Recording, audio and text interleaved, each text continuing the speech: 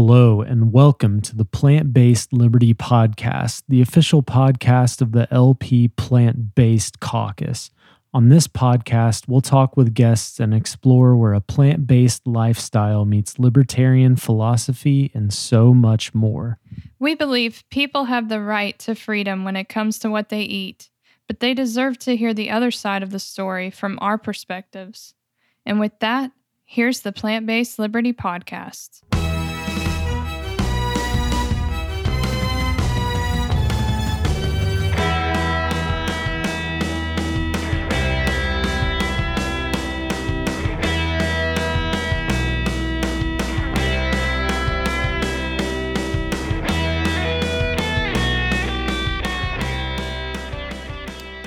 Hello, and welcome to episode 6 of Plant-Based Liberty. I am Plant-Based Matt. And I'm Jessica. And today we're talking with Sersie Blue and Gigi Carter. Hey, how are y'all doing today? I'm doing well. Awesome. Hey, thank you guys so much for coming on. We're so happy you're here. I heard you guys on the Plant Strong podcast with Rip Esselstyn and just loved everything you guys talked about on there. A lot of the things you guys believe align with what we believe. And we'd love for you to share your story with our listeners. So if you guys wouldn't mind, just kind of start by telling us what your lives were like before going plant-based and then what ultimately made you guys make the transition. Yeah, I'll kick it off and then turn it over to Sersie. That's a really good question. Like, what was my life before plant-based? It was a lot different than it is now. So my story goes back to 2007 when I went in for a routine wellness exam, and my doctor did a carotid artery scan of my neck and also did a regular lipid panel. And he said, hey, you have the arteries of a 46-year-old, but I was only 35 years old at the time. And your cholesterol is really high. I need you to go on a statin drug. And I was just kind of in shock, to be honest with you. I knew I wasn't taking the best care of myself in terms of what I was eating and not really being physically active on the regular. But I just was shocked that I would have to go on, that he would ask me to go on this drug, because I just thought it was for people like, in their 60s or 70s. Like, I told him, I'm not gonna take this drug. I just kind of refused and walked out. And around the same time, I learned about the work of Dr. Dean Ornish and his lifestyle heart trial from the 1990s. And it showed that you could reverse heart disease just by changing your diet to basically a plant-based diet. And I remember, trying to figure out what is a plant-based diet and learning what that was, that it was devoid of basically animal products. And I remember saying to myself, oh, I can't, live without, fish or sushi or whatever, and cheese and all these other things. And I did what I thought was the next best thing, which was I looked up what the what the US government said was a healthy diet. I'm chuckling because it's so silly. So I did what the USDA said was a healthy dietary pattern. So I opted for poultry and fish instead of meat, low fat dairy instead of full fat dairy. And my cholesterol went from from horrible to borderline bad, and stayed there for about 5 years. And what I noticed as I was moving into my late 30s, kind of early 40s, was the weight was just starting to come on. And I was just struggling to stay focused and stay alert and awake. It was like I would be consuming caffeine in the afternoon and eating sugary snacks, trying to get a jolt, a boost to get me through the day. And around the same time, I started experimenting with some cleanses that a friend of mine was doing. And the one that we were kind of doing together was called the Master Cleanse. And it's just this concoction of lemon juice, cayenne pepper and maple syrup. And you're supposed to do it for 10 days. And I lasted maybe about 5 days, and did it a few times actually. and noticed after doing it a few times that I felt best when I was just eating the protocol to um, just have like vegetable broth and raw vegetables and fruit for a few days before going back to your, quote unquote, healthy diet. And I was like, I feel best when I'm eating that intermediate kind of diet, not when I'm doing the cleanse, not when I'm eating my regular diet, but when I'm just doing the vegetables and fruit. And so, after coming back from a really elaborate vacation in 2012, my husband and I went to Paris, and we were eating all the food there, which we overdid it. And I said, you know what? I am going to detox. I'm going to move to a vegetarian diet because I just can't keep eating this way. And I knew I was kind of a ticking time bomb at that point, as far as my health goes. And so I just started transitioning to a vegetarian diet. It was like I was eating vegetarian twice a week, three times a week, so forth. And then after about 6 months, I kind of, shouted from the mountaintops, "Hey, I'm a vegetarian now." And so I was vegetarian just for 1 month. It lasted 1 month and I remember this, it was in July of 2012. I was at home, watching two documentaries back to back. One was Forks Over Knives, and the other one was Earthlings. And being an animal lover, I kind of realized that, I can't love animals and eat them at the same time. It kind of hit me at that point. Okay. And then I was like, oh, and then, what can reverse disease in your life and help you to lose weight and have more energy is eating plants. And I knew that from before, but I wasn't ready to accept it. So it was just the way they portrayed it in the documentary just really resonated with me, as I know it has done, hundreds of thousands of other people around the world, maybe more. And I walked into the kitchen that very day, and I said to my husband, "I'm going vegan." And he said he'd do it with me. And so that was, over 11 years ago. And everything changed in my life for the better. Everything.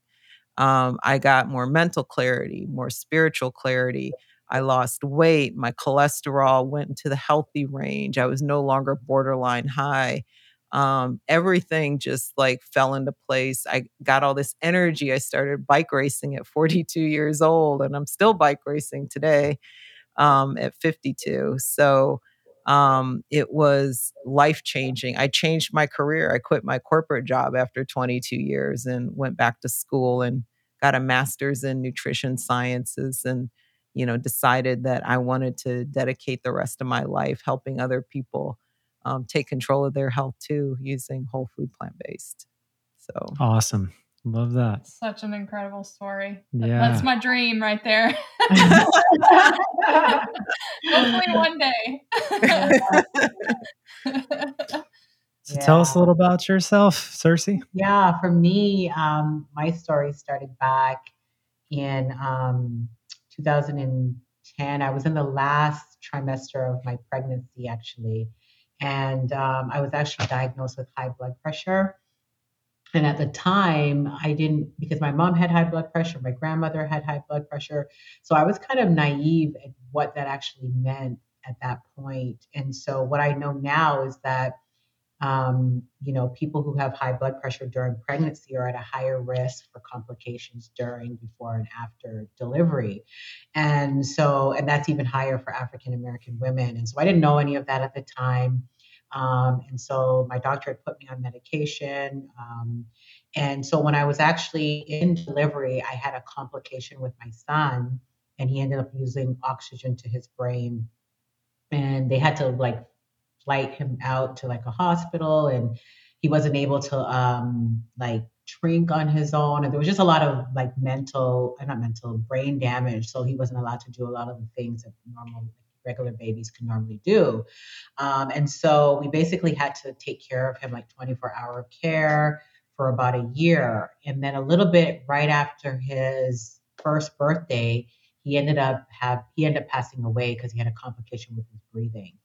And so, as you can imagine, as a mom, as a family, that was like I guess, most devastating part of the whole thing. I mean, it was traumatic throughout the whole thing, but that was even more after losing him. And so I was at the lowest point of my life at that point. I think at that point as well, I was definitely connected to my church community and family, so that was good. But of course, there's still the grief. There was still like using food to kind of medicate, to kind of get through some of those emotions and things like that. And so, just randomly out of the blue, a friend of mine said to me, "Hey, I'm going to be doing the Daniel fast. Do you want to jump in on it with me?" And I had did the Daniel fast before because the church I went to used to do Daniel fasts, every now and then. So I have done it before, but if I recall, I don't think I was actually doing the Daniel fast the way it was designed. Like I would just add some cheese and add some eggs. Like I would just kind of mix it up in my own way. So when she asked me, "Do you want to do the Daniel fast?" I was like, I don't know. But I said, "I'll go for it. But I'm going to add eggs and I'm going to add cheese." And she said, "Hold up. If you're going to do the Daniel fast, you're going to have to just do it exactly the way it's designed."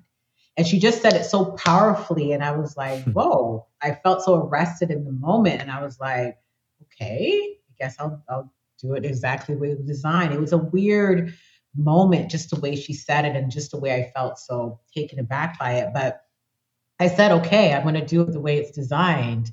And so I ended up doing the Daniel fast. I know exactly the way it's designed. No dairy, no eggs, no processed food, nothing.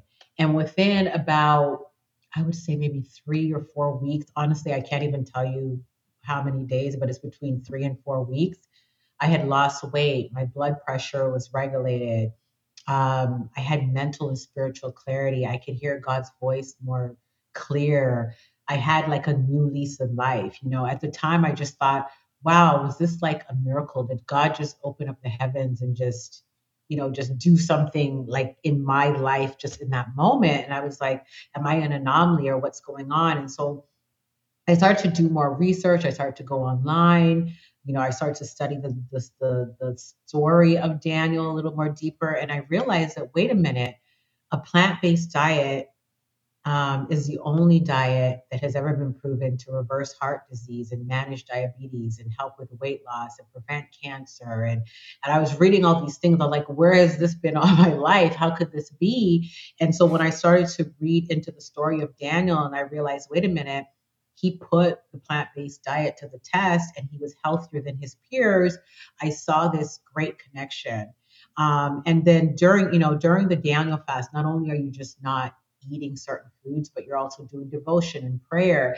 And I just saw this perfect synergy of my life unfold when I was combining what I was eating that was healthy and then also inviting God into that space and praying. And I just felt like there was just something about that combination. And so I just went on a mission to help people connect their food to their faith. And here I am today. That's awesome. Yeah. Both y'all's stories are so inspiring. I mean, it's not the adversity you face, it's how you handle it. And Mhm. Yeah. y'all have handled it very admirably. So Thank you. love that. Was it difficult for you all to make the transition to a plant-based diet? And did you have like pushback from friends and family as well as members of your church? Yeah, I would say, like, it was difficult for me at first, that's why it took me 5 years. Mhm. But once I made that connection and that my why was so convicting to me, it was actually very simple, it was just a matter of figuring it out. And, at the time, there were some resources. I was living in Jackson, Mississippi, of all places, when I made the change, which is not necessarily, known to be, a high, vegan hotspot area. But what I I can imagine. learned, I mean, there was a vegan community. It was very small, and that helped having a connection to a community. But also just going into it with an open mind that, I've never done this before. Was I perfect in terms of eating a well-balanced meal every day? No, but it did allow me to explore foods I'd never tried before, like produce items like mango. I'd never like literally eaten a mango before. Yes. And then there were other vegetables and peas and beans that, I would just go to the farmer's market or even just go to the Kroger. There was no Whole Foods there at the time.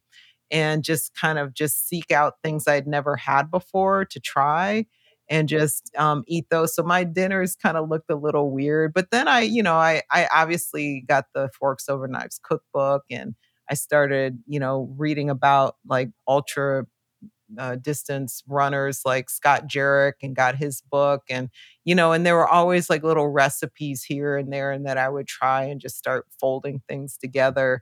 But it wasn't hard once I made the decision to do it. And Yeah. I did not get pushback from my family either. So, Or which I know I'm not the norm, but my family was fine.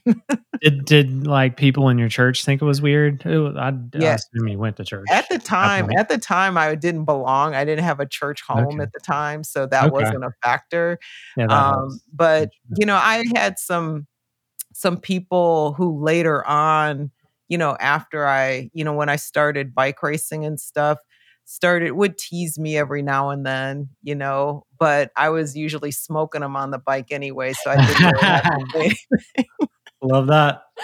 So, but no, I didn't. I know a lot of people do get pushback, but I did not.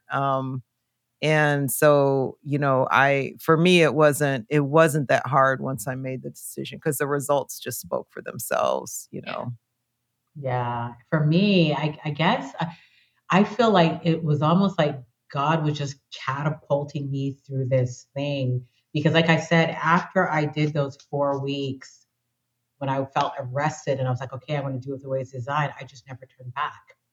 So for me, it was just the shock of making the choice of doing it. And then once I experienced the benefits, I just felt so compelled with this message and everything that I just never turned back. But the interesting piece is that because, and Gigi, I don't even think you've heard this story, but I haven't even told the story on any podcast, but I'm just going to tell it now. But at the time, because we were taking care of my son 24 hours, literally around the clock, the church that we were actually going to, we were kind of displaced from it a little bit because we weren't going as frequently. But then they ended up splitting. And so that church no longer existed, the church that we were at.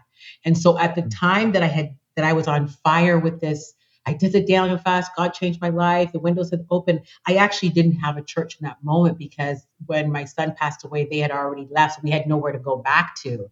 And so I remember praying one day, I said, God, I don't really have time to church hop because when you start looking for churches, you could start getting picky, like, I like this and that one, right? And then you get into you could be looking like for 2 years. And I was just at that moment, I was like, God, if you allow someone to just invite me to church, I'm just going to be obedient and go. I'm not going to nitpick the church. I'm not going to, of course, within reason, I'm not going to go off the rails if they're not, Christian or something. But I'm just saying, I'm not going to nitpick the church. I just want you to tell somebody to invite me to church, and that's where I'm going to go. And so here I am. Remember, my family was fine because they saw the changes and all of that. And so I remember I had a doctor that was seeing me after my pregnancy, and she said, "Hey, I'm moving to Atlanta, so I'm transferring all of my patients to this new doctor." And I said, "Okay, no problem." I went to that doctor. This was like maybe a couple days after I had prayed that prayer. I didn't see the connection in the two. I went to the doctor and I was saying, you know what? I don't want the doctor to talk me out of eating plant-based. I'm showing them my numbers about my blood pressure going down, but I knew I had to go for my physical. So I went in there and said, I hope this doctor doesn't talk me out of it, blah, blah, blah. So I went in and I was telling him everything that I was doing and I was going on and on. And he's like, I totally agree. He said, I've never eaten meat in my entire life. Oh my gosh. Wow. I was like, wow. And I was like, okay. And that's not the end of it. So he tells the story now, but he's actually the godfather for my daughter now. So this is just to show you my daughter that I had later. He left that office and he was wrestling. He said, God said to him, go back in there and invite her to church. And he was like, Mm. I don't really have time, blah, blah, blah. And he wrestled it with her for a few seconds. And he went back in there and he said, hey, we're having a potluck at the church. I'm inviting you to church. Bam. That was it. I Wow. went to the church. The entire buffet was plant-based. He's never eaten meat. And anyway, and that just started the whole thing. He became the godparent, him as the wife to my daughter. And it just went from there. So I feel like God literally had his hand just in this for me in such a real way that there was just no way for me to turn back from it. Oh, that gives me goosebumps. That is Yeah. so I don't think I've ever told the story on a awesome. podcast, but your question just provided that. So. Well, we appreciate it very Yeah. much. That's a wonderful story. So when was it the two of you connected? Yeah, it was at the height of the pandemic, actually. Yeah, it was I think it was April 2020 was when we connected. I had there was a lady helping me with my blog. She's a writer, and so she was helping me with some articles. And we had worked on an article that, really kind of came out of some of the data that was being reported during the pandemic, which was people who were being most affected by COVID in terms of complications and death.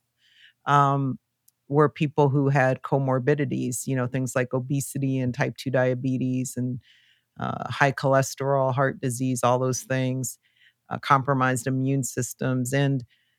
And I remember the data was also coming out that it was affecting the Black community disproportionately. And there were some people on there who were just surmising, oh, well, it's because Black people tend to be in jobs that give them exposure to it, but, we know the data, which is there is a disproportionate number of chronic illnesses in the Black community.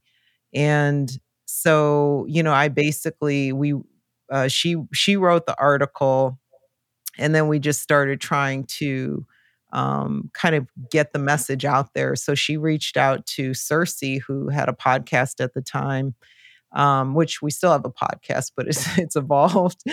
And so it was basically just saying, hey, we want to talk about this issue, and she agreed to have us on her show.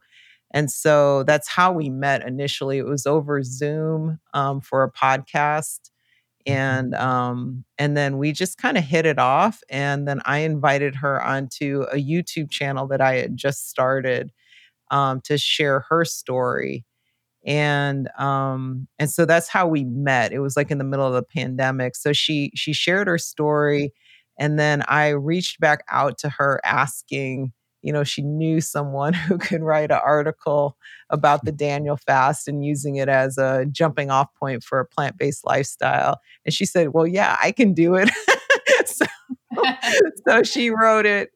And I was like literally on my bicycle working out, like on my bike trainer, thumbing through the article, and it just, and I believe it was the Holy Spirit just kind of was like, hey, there's something here. Like, this should be like a program to help other women and men who can use the Daniel fast as a jumping off point to take control of their health. Because there's such a need out there. So I just emailed her while I was on the bike, thinking, okay, I don't know if she'll get back to me, or she'll get back to me in a week or whatever, a few days. I don't know.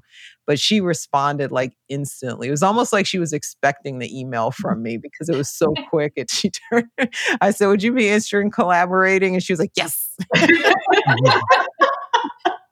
Like, really? Awesome. Mm-hmm. I heard I was listening to y'all's episode on Plant Strong while I was working out today, lifting weights.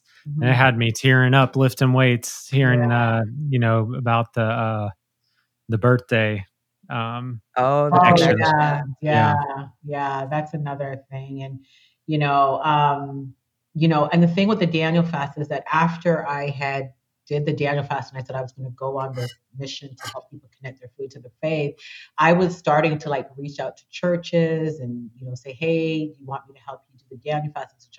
But it wasn't really getting any headway.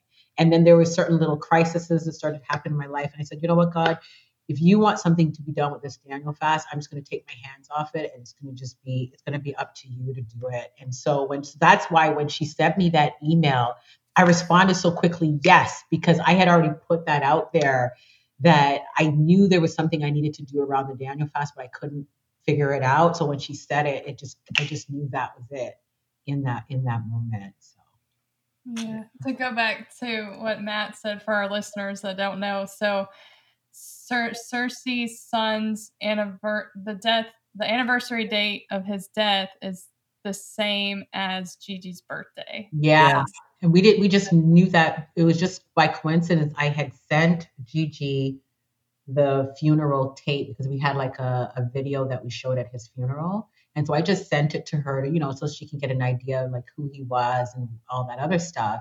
And her and her mom called me back in tears and said, "You're not going to believe this, but KJ's Death KJ's day. death day is Gigi's birthday." And in that moment, we just knew we just knew that was a whisper from God, because Yeah.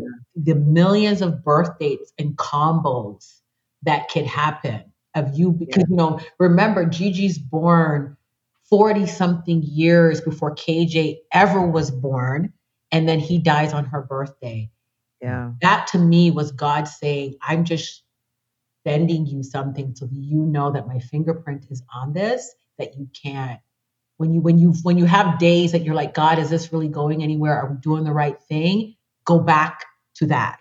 You know what I'm saying? Because how many chances, what are the odds of that? I don't know if anybody's a mathematician, but what's the odds of that? One in a what? Yeah. One in a whole lot. Yeah. And the other thing that's so fascinating about this, I mean, we're 3,000 miles apart. Like, I'm in the upper northwest corner of the United States. Like, you can literally see like Canada from where I live. Like, we're that far northwest. And Sersie is in the southeast, like way southeast. And we meet over Zoom in the middle of a pandemic. It's just And again, it's the pandemic that allowed us to both be, because it's why we started the podcast. It's why we were, everybody was hunkered down and their creative juices were, so it was just, I don't know. So that part is just, it still has an amazement. It's interesting. That time you could have chosen to do a lot of things, gone down a lot of different paths, and you just had to, y'all definitely went down a great path, but some people chose not to do anything. And if they have comorbidities, that's not good. Yeah. But you all just released your new book called Daniel Fast, Why You Should Only Do It Once. And I was hoping you could explain to our audience what the Daniel Fast is and why you feel people should adopt this as a lifestyle and not just a fast every once in a while. Yeah, well, the Daniel fast is taken from Daniel 1 verse 8, when Daniel basically was brought into the king's palace to be, groomed, I guess, for the king's affairs.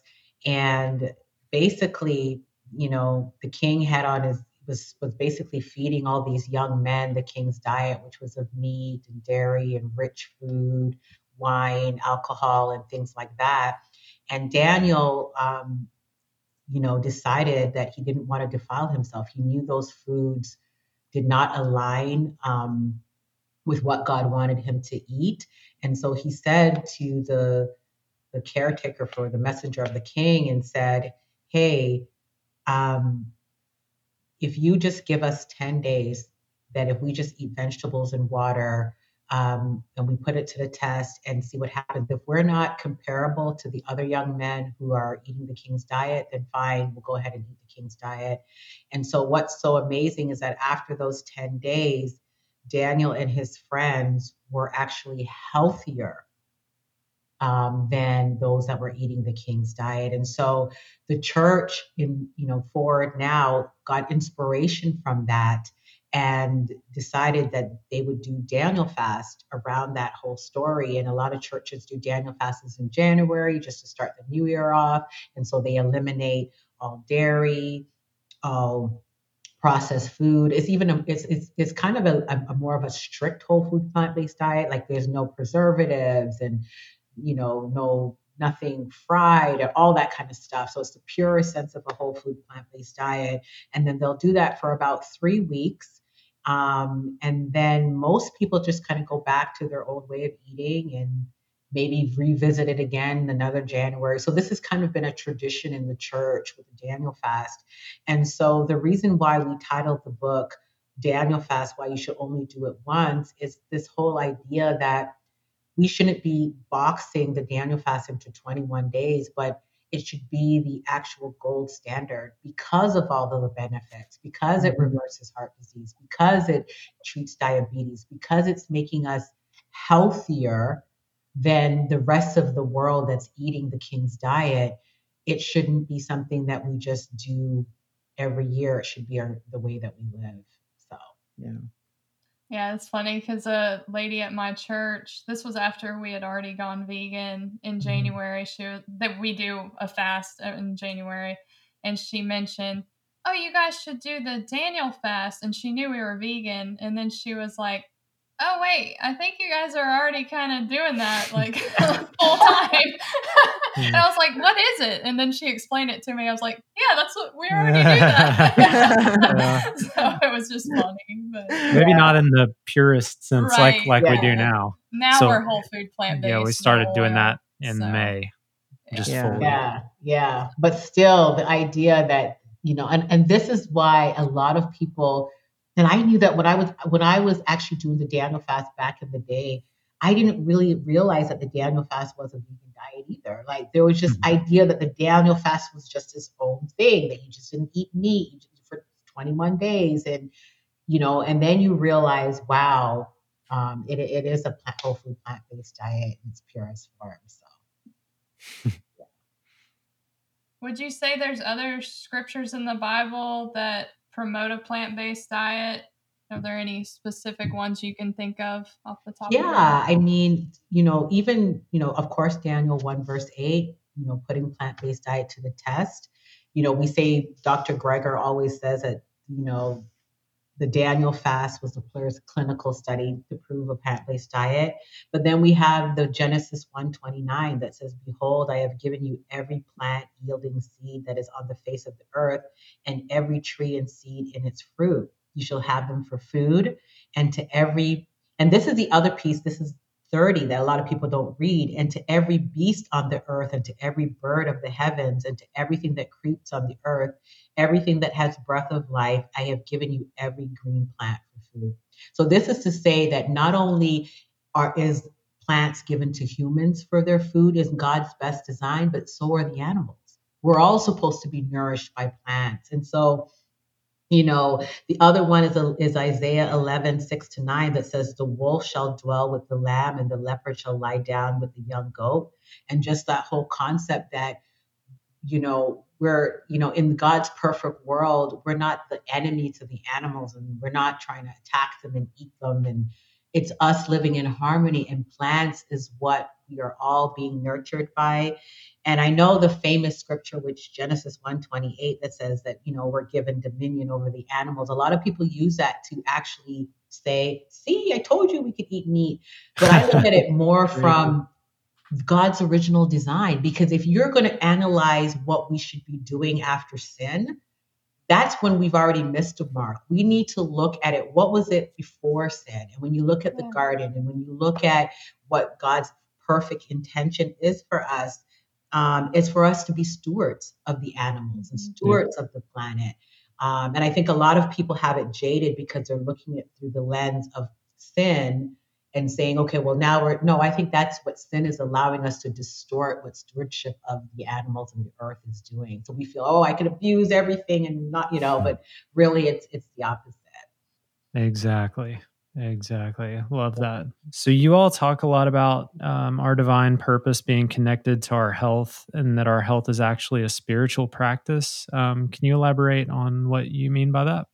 Go ahead, Gigi, if you want. Well, Cersie's the master in this one, but yeah, I can do it just from a perspective. But I mean, it comes back to when you're riddled with chronic disease, and I know this from family members and seeing just people in the community who have really struggled with chronic illnesses, that you are bogged down in a system and your full attention is devoted to things like scheduling doctor's appointments, going in for, visits to get, treatments done, or stress tests, or, all these things, and then going to the pharmacist to get your medications, and then being, having side effects from those medications, and then getting more prescriptions for the side effects of the medications.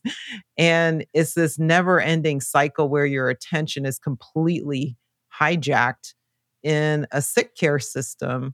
And when that happens, you are not focusing on, your spiritual calling. You may not even know what your spiritual calling is if you're really if your mind is so cloudy from eating the standard American diet.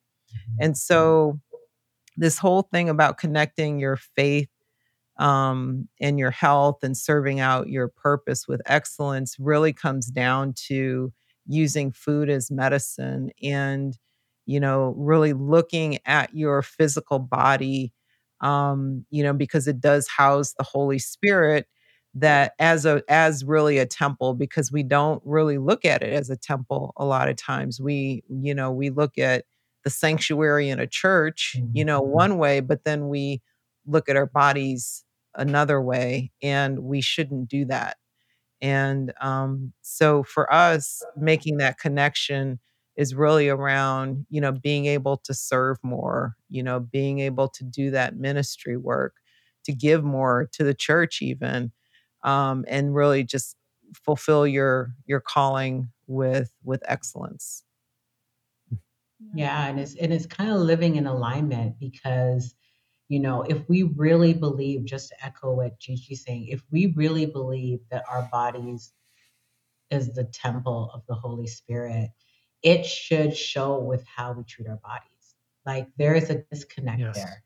I talk a lot about this all the time that, we can, out of autopilot, we can have a plate of toxic food and say grace over it. And it's absurd, right? Because it's like, is this food worthy of saying grace? And so once you start getting those connections and you start realizing not only is this food worthy, but how did this food get to my plate? Is that worthy to be saying graced over? So it's about really being intentional and really understanding that what we eat, how our food is made, you know, who's harmed in the process of making the food, all of these dynamics says something about, are you aligned with with your body being the temple? Are you living out your spiritual principles, your values from that core place? Because I think it's not so much that we don't believe it, it's that we haven't made the connection.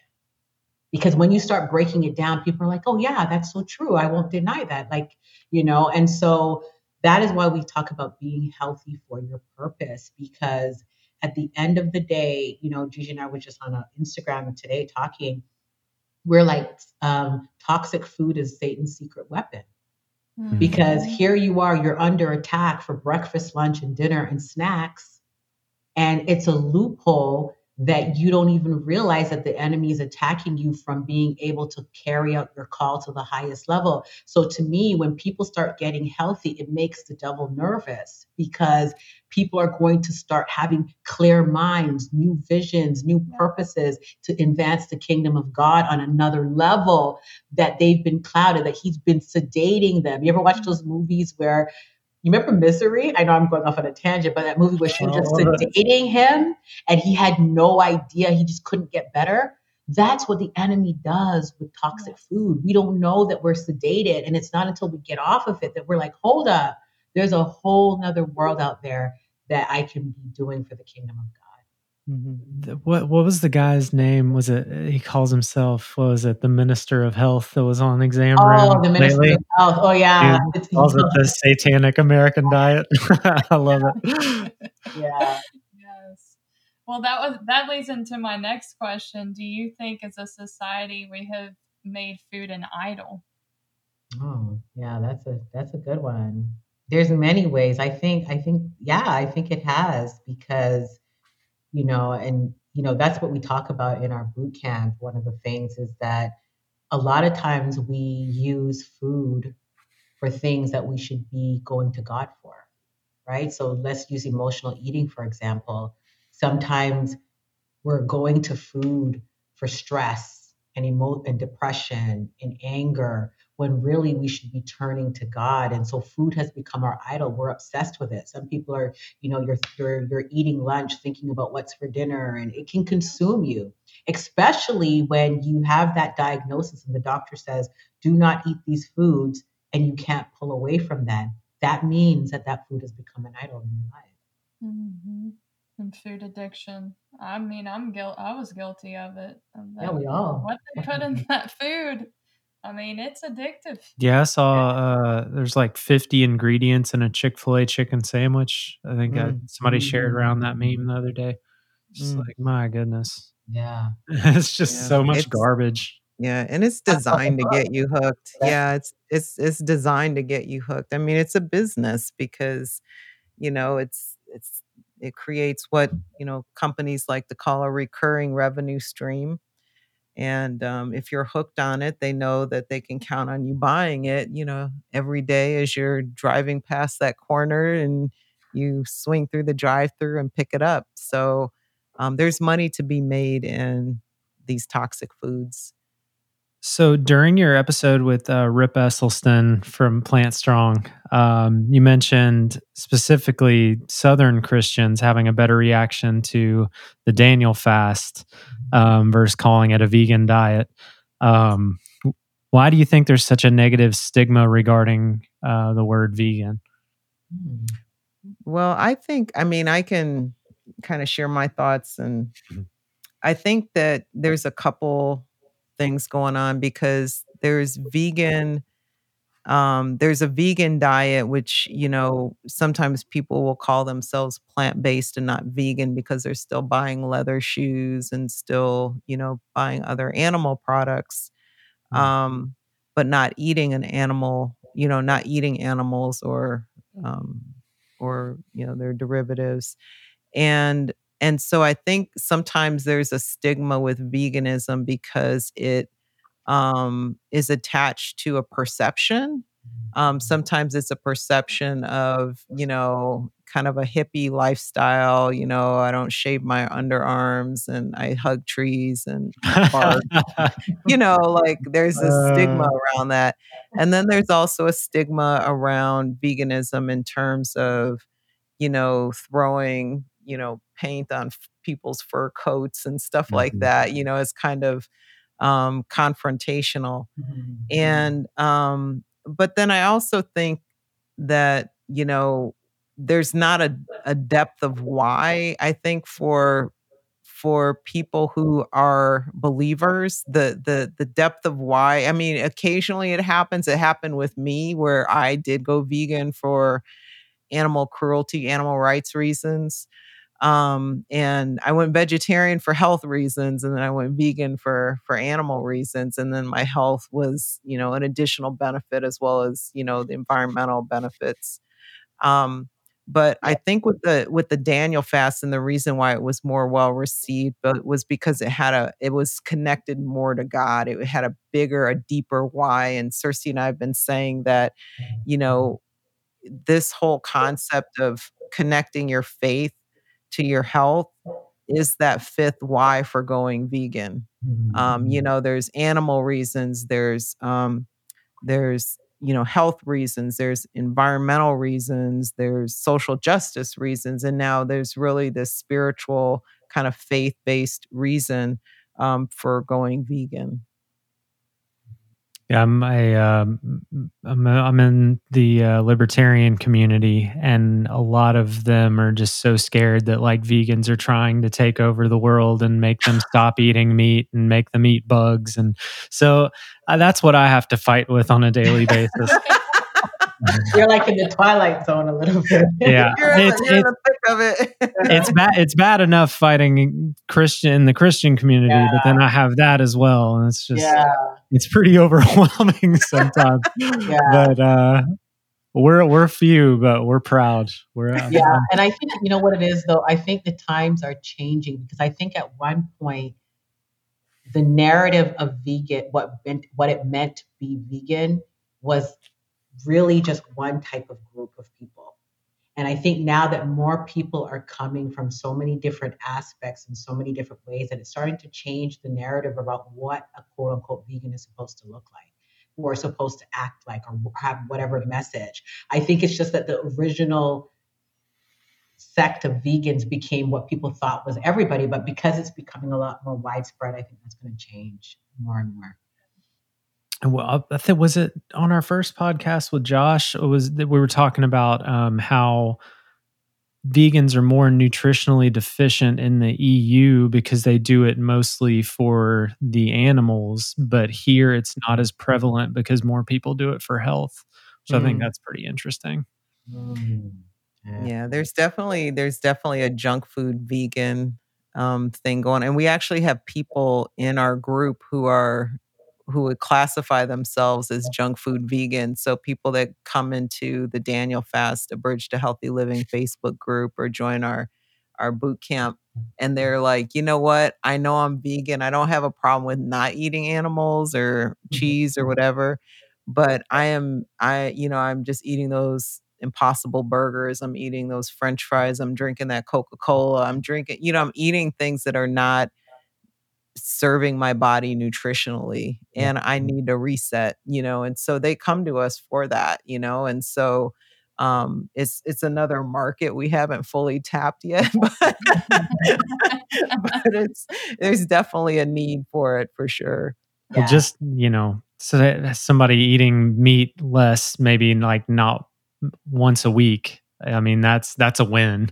So like trying to get people, into whole food plant-based, that's a whole other monster that we're trying to tackle. So that's great. We kind of hit on this a little bit already, but as Christians, do you think God intended us to treat animals the way they're currently being treated in the factory farms? Yeah, no, I think by the scriptures that I just read in Isaiah 11:6-9, I think it's distorting this whole concept of dominion. I think that scripture is really saying to be stewards, when you think about the gentle um, conversation between Adam and God in the garden, and he says, Adam, you can name all of the animals. To me, that's intimacy, that's relationship, that's caring. When you name something, there's something intimate about that. There's not something aggressive and oppressive when you're naming the animals and you're taking care of the garden. And I think, part of us that's a cop out, because I think if anything, those scriptures should make us say, where are we falling short with how we're taking care of the animals and the planet? It should make us more inclined to say, we need to reassess what we're doing as opposed to doubling down. There can't be any good coming out of, boxing creatures in and animals into farm. It's just, I don't mean, there's nothing good that can come out of it. You can't say the love of God is in this place. You just can't, if you're honest, just It's because like the I need opposite. a piece of meat to eat. You know what I mean? And I need it at excessive levels so that I can have it at breakfast, lunch, dinner, snack. It's insane. It is. It's so frustrating that people don't get it. But. And I'm sure y'all hear this all the time, but when people talk to you, especially, being someone who's not vegan, they're like, oh, well, I get the grass fed, and I get, like, they try to make it sound like they get all the best. And it's like, do you really? I mean, it's like 99.9% of chicken is like factory farmed. So like how easy is it going to be to get that? And nutritionally, I think people don't understand because they're so hyper focused on protein. But regardless of where you get that cow meat from, it's still going to create trimethylamine N oxide in your body. So, whether you get it from a factory farm or you get it from, your local farmer who raised them right and then slit their throat and cut up their body to feed you, it's still going to, create atherosclerosis in your body and put you at a greater risk of heart attack, stroke, and death. That's just the reality. So I think, just from a health perspective, it doesn't necessarily matter where that meat comes from. Yeah. So, I mean, we just talked about factory farms. What about just the state of our food in general and the pharmaceutical industries? Do you think God intended them to be the way they are right now? Well, Gee, this is you right here. I know. I'm trying Don't to get her center. started. No kidding. Yeah, I know. We recently watched Dope Sick and what was it, Painkillers Painkillers. Yeah. on Oh, yeah, Netflix. Have you all seen Yeah. this? Oh, Well, I think people are, I can't imagine. y- I am not an expert in the word. I read the word, I study the word. Every time I go back to the word, I learn something new. And nowhere in the word that I've seen that it says that this is, what God would want us to do. Like, take advantage of people to get people hooked on drugs that cut their lives short, that create so much pain in their lives and with themselves and their family. It I can't imagine. I've never seen that, and I just don't believe that that would be the case. I think that I think that what we have is a system that is designed to help some people get rich off of you being sick, whether you're sick from toxic foods that you're eating or you're sick from being hooked on drugs that give you an artificial high. It's not, you just have to make the decision. If you know that this is happening to you, you have a couple things you have to, I would say, you'd want to look at. Is one, do you want to play in that space? Do you want to keep, feeding the system? And two, we know that it's not helping. Usually when people go towards toxic foods or drugs or alcohol, that they're trying to meet an emotional need. And, that's not where your need's going to be met. And I would say that, and Sersie talked about this earlier, is, you need to go to God. You Yeah. need to ask God for help. You need God to come into that space and help you through whatever that is. And people are just using food and drugs and alcohol to kind of mask something that's not going to solve that problem. we also live in just such a convenience culture where it's like, oh, I'll just get fast food. Oh, I'll have somebody cook for me. Oh, this pill will figure this out for me. Like Yeah. that's one of the real issues that we're facing, I think. Yeah. What was that statistic we heard on Rip's podcast this week? Said something about a child they can get on Adderall. $200,000 is a $200,000 patient. Yeah. Oh, Like wow. throughout their whole Jesus. lifetime, it'll be like $200,000 that they'll spend to the pharmaceutical industry. For a child starting on ADHD Ritalin. Adderall. medication. Yeah. Wow. Yeah. That's the money making you're talking about. Yeah. Yeah. It's just greed. Yep. So many Christians, whether they're aware of it or not, use altruism as an excuse for why they don't take care of their own health. What do you say to those people to help them understand that without their health, they can't help others? Yeah, I think it really just goes back to if do you believe the word where the Bible says that you are the temple of God, right? I think we know it instinctively that, and I've said this before, that, if you've ever had an expensive car, try telling someone to put like low grade gas in that premium car. They'll cut your head off. They're not going to do it because they just instinctively know that this car needs premium gas. And I think It's the same thing when it comes to our bodies. How much more premium should be putting into our bodies? And we are the church. We are the temple of God, and we house the Holy Spirit. And at the end of the day, like Gigi was saying, if you're not healthy, how are you going to serve? How are you going to give? How are you going to do these things? We've had so many situations where you see someone's life cut short. God wants to use us at any age, right? He wants to be able to call us at 70, call us at 75. And for many of us, Gigi could talk about this. There's a difference between a lifespan, right? What's the other one, Gigi? It's the lifespan, Health span, health yeah, and span health. and a lifespan. So we're living long, but we're living many years sickly, right? So God can't call you for that mission trip at 65 because for whatever reason you're not healthy enough to do it. And so if people could start connecting that, wait a minute, it's not a guarantee I'm going to live to 100 if I do this, but the point is you're doing the best and you're saying, God, I'm going to live out my life as healthy as I possibly can. So I am ready for the charge at any point. Yeah. Yeah, I There's think people, they think it's being selfish to take care of themselves, when in reality, like you said, you can't help others if you're not healthy yourself. So Yeah. there's also this bizarre mindset. I've seen the meme float around the Liberty Spear a bunch.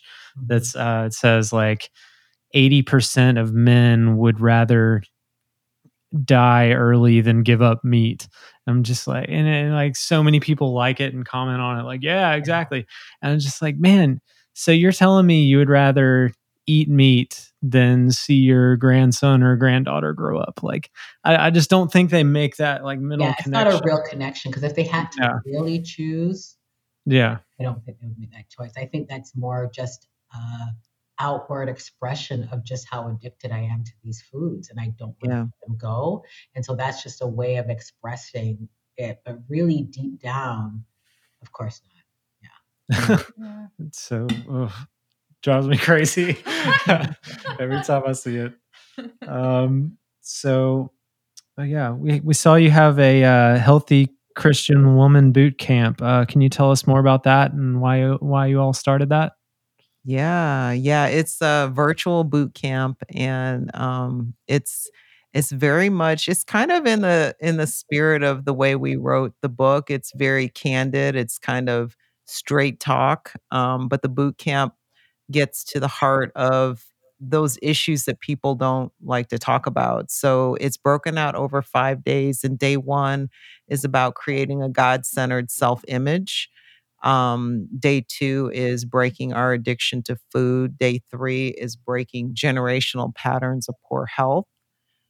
Day 4 is the courage to take action. And then day 5 is really connecting your financial wealth to your health. And so each day we unpack it in terms of both nutritionally, in terms of business, in terms of the Bible and scripture. So I cover the nutritional and business part of it. And Sersie she does an amazing sermon that links the Bible to each of those 5 topics. And by the end of it, people, because they're doing the Daniel fast while we're doing the boot camp, they get to feel some of the benefits of detoxing from those toxic foods. And for most people, usually by day 3, they start feeling amazing. Um, and so they can get a glimpse of what good feels like. Because what we find, and I found this for myself, I didn't even know I didn't feel good until I felt good, Yes. you know? Yeah. And so I think that's where we want to help people get to, because they don't have a basis to compare how they currently feel to what good feels like. And so this is a nice way for people, because anybody can do this for 5 days, right? They're just like, even if you're going into it like, I'm not going to give up my cheese or my whatever, you go into it and you can do it for 5 days.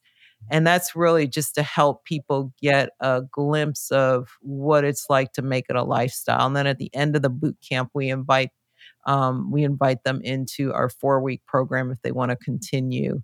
And that is a deeper dive process where we really get more into the nutrition science and connecting your food to your faith, and it just becomes a process where we help people actually make it a long-term lifestyle. And we have people in the group that have had amazing successes. Like I said, reversing diabetes, losing a ton of weight.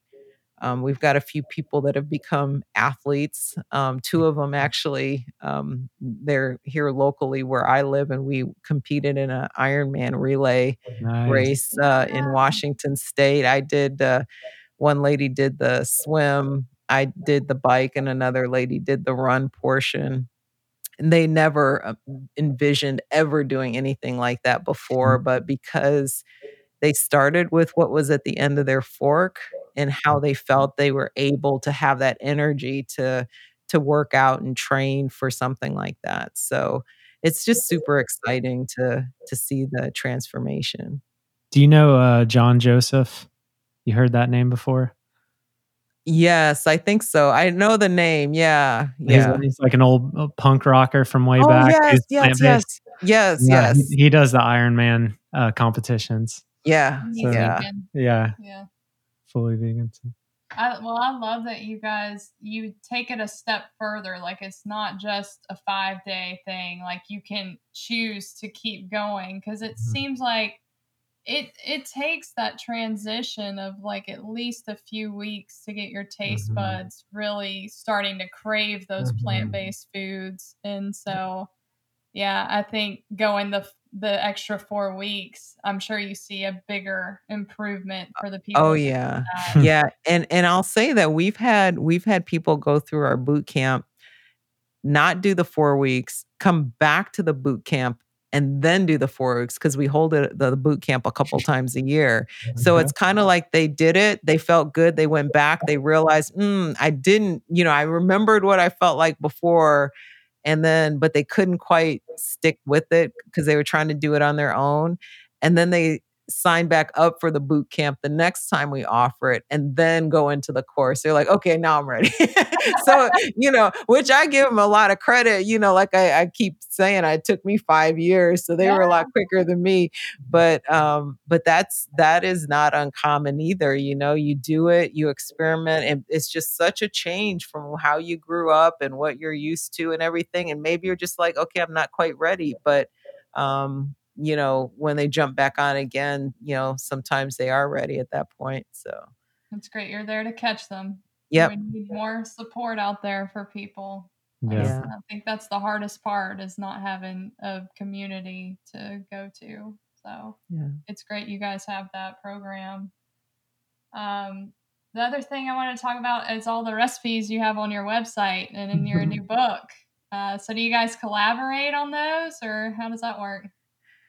Yeah, we collaborate, and, some of the recipes honestly have been designed either to address a specific chronic illness that maybe someone in the group or someone, like even in my family, like I remember making a smoothie for my husband, who was struggling with some high blood pressure issues.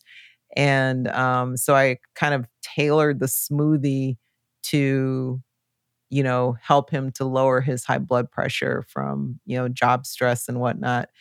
And but then there are others that are inspired, Sersie is Jamaican, and so she has we've made some Jamaican recipes like aki and some rice and peas, and so there's some cultural recipes intertwined. And then we've got some, quite frankly, that we just knew that, like, there was a TikTok craze around girl dinner.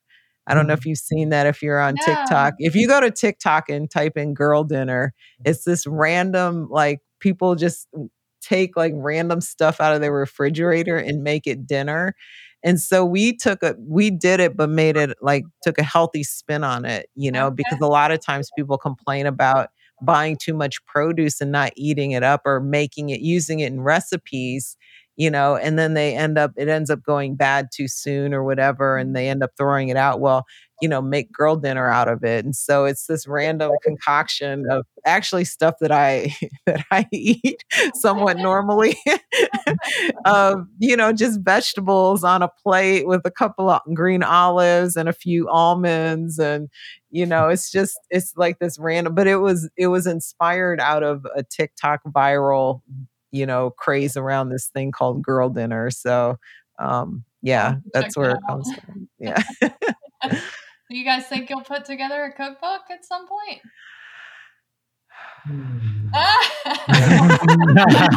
Maybe. I'm not going to say no. I'm not going to say yes, but maybe. I mean, it could be in the future. We'll see. We'll see. Cool. So yeah, we really appreciate y'all's time and y'all's stories. It's been awesome. So as we wrap up, got one last question for you. What advice do you have for someone just starting a whole food plant-based lifestyle? For someone that's just starting, I would say, don't make it complicated. The real thing is just fall in love with real food, because sometimes we get preoccupied with recipes and it becomes our clutch. And then, we can't figure out what to make, and then that loses our momentum. But if you just genuinely just eat each food group and just fall in love with broccoli, fall in love with green, like just one by one, and just take it one day at a time. And always keep your why at the center of what you're doing, because I think that's your anchor. Yes. Because you're going to have days where you might get triggered emotionally and you want to revert back, or anything could happen. But if you keep your why at the center of everything, it will keep you grounded. Yeah.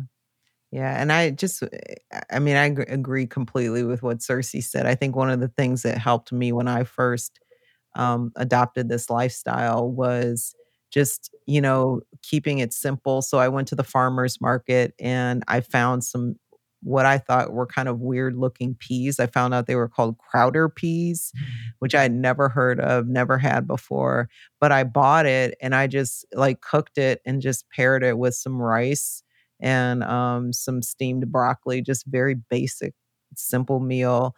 And it just allowed me to just discover what a Crowder pea was, what it tastes like. And it's just, not overcomplicating it and just enjoy the process of discovering all the plants that God has given us, which, we're so blessed. I mean, there's still things that I still have in eating this way for over 11 years now. There are still foods that I come across that I never had before, because there are so many plants. I remember, Sersie, when we were together and you had a fig for the first time. I only had it fried or in stuff, but I never had the actual fig. Like just the actual fruit of a fig. Yeah. And you were like, "Oh, this is cool." This is what they put in fig Newtons. Okay. Yeah. I was like, fig Newtons, that's it. This is what it is. Yeah. Go back to the source, guys. Go back to the source. Yeah, go back to the source. That's right. I know I started gardening like last year, and that's just been a huge, just makes you appreciate food Yeah, on when a bigger level, Yeah. We're really excited because next month we have she started a meetup group where it's the Emerald Coast plant-based meetup group. And next month we're going to this place that does vegan homesteading, and like they make a bunch of stuff that you've like never heard of. Like all their vegetables are just like really bizarre. And so we're really excited to try that out. They're gonna do a whole like educational thing and then cook for us. So wow, that sounds amazing. Yeah. Where are y'all located? We're on the Emerald Coast, so we're close to Pensacola.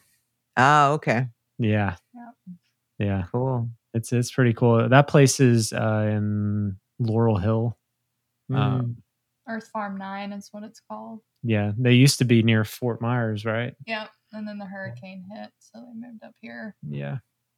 But Cool. yeah, thank you guys again for coming on. Would you mind telling our listeners where they can find you and if you have any last minute comments before we wrap up?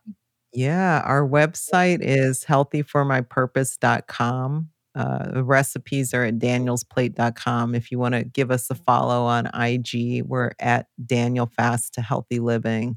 So, but if you go to healthyformypurpose.com, you can find links to all those other places. Great. Awesome. Well, thank you guys so much. Thank for you. having us. All right. Awesome. Well, thanks for listening to Plant Based Liberty.